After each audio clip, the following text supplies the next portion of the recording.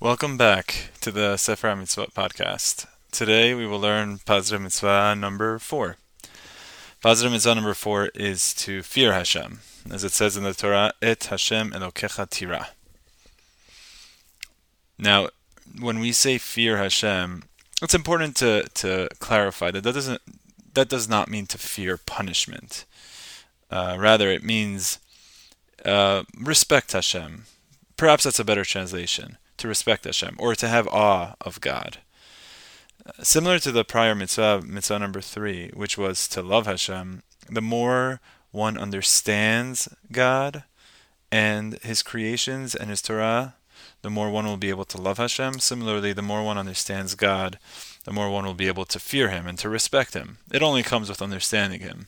Now, how can one demonstrate their fear of God?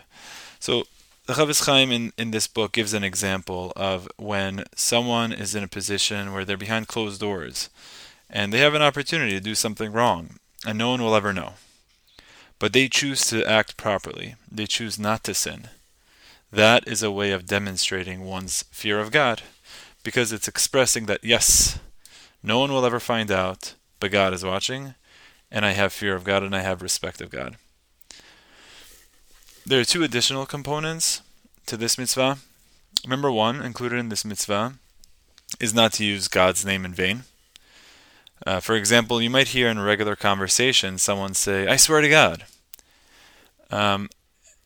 as though using the name of God is, an ordinary mundane act.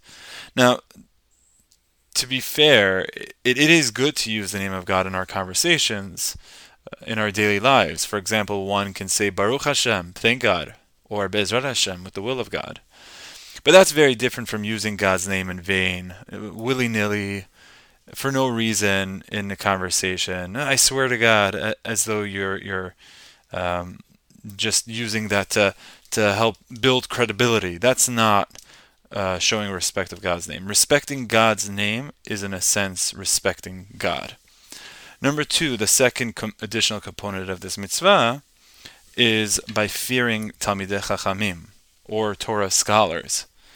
Torah scholars are, in a sense, representatives of God and His Torah in this world.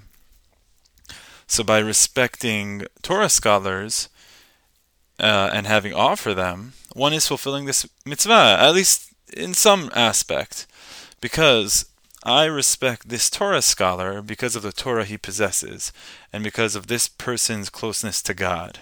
In other words, my respect for this Torah scholar is, in a sense, respect for God. So to recap, Pazra Mitzvah number 4, the mitzvah to fear God or to respect God, one demonstrates this by acting properly even when they're in private and they have an opportunity to do the sin, but they refrain from doing so. That's a way of expressing your fear of God.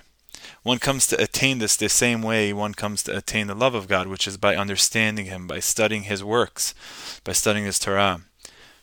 And 2 additional components of this mitzvah are, number 1, not using God's name in vain. In other words, respecting God's name is a way of respecting God.